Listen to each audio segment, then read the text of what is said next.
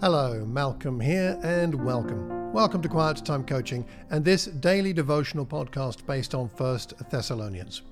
To quote from chapter 2, verse 12, they're aimed at encouraging, comforting, and urging you to live lives worthy of God.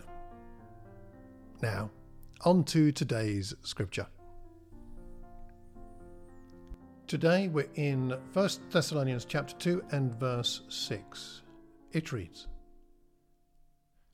"We were not looking for praise from people, not from you or anyone else, even though, as apostles of Christ, we could have asserted our authority."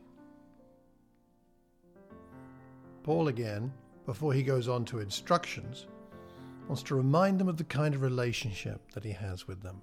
He's been doing this all through this section.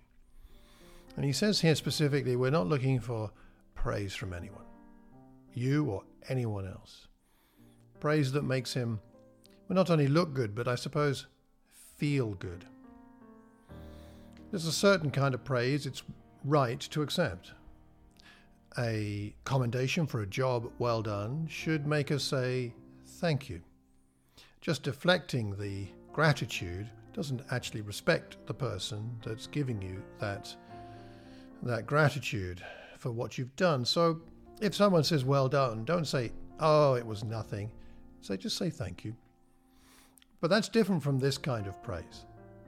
In Matthew chapter 6 and verse 29, Jesus said, "I tell you that not even Solomon in all his splendor was dressed like one of these." And the word splendor there is the same word translated praise here. So perhaps this kind of praise from people is the kind of praise that we look for and want so that we look splendid. That doesn't seem to work as a Christian, does it? Jesus wasn't trying to look splendid. I mean, he was splendid, but he wasn't trying to make people big him up to say, wow, you're so splendid, Jesus. That's far from it. He was washing people's feet. That doesn't look very splendid to most people. And we're not trying to look or feel splendid.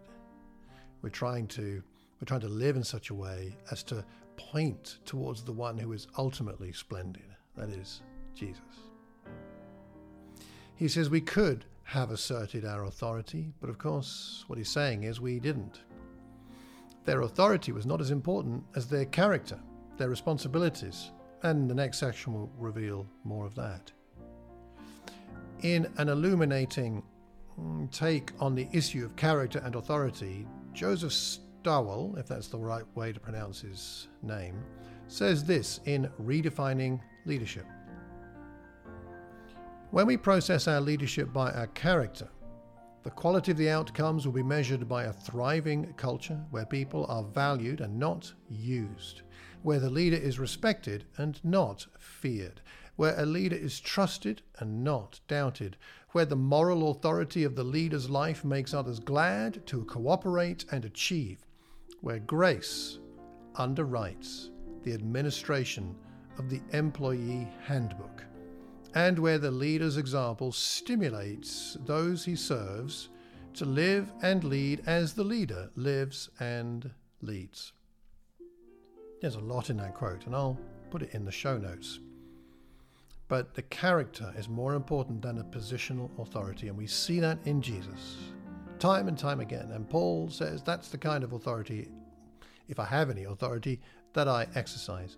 The authority of an authentic character. A character after the Christ, not using people, but loving people, so that they can come to know Jesus and grow in him. And let's pray today that God helps us to grow in Christ-like character. That sounds like a really great topic for prayer today. Thank you for listening today. It's my hope, to paraphrase chapter 1 verse 3, that your work will be produced by faith, your labor prompted by love, and your endurance inspired by hope in our Lord Jesus Christ. For more notes, lessons and resources on these topics, go to my website, malcolmcox.org, and I'll finish with the last phrase of the letter. The grace of our Lord Jesus Christ be with you.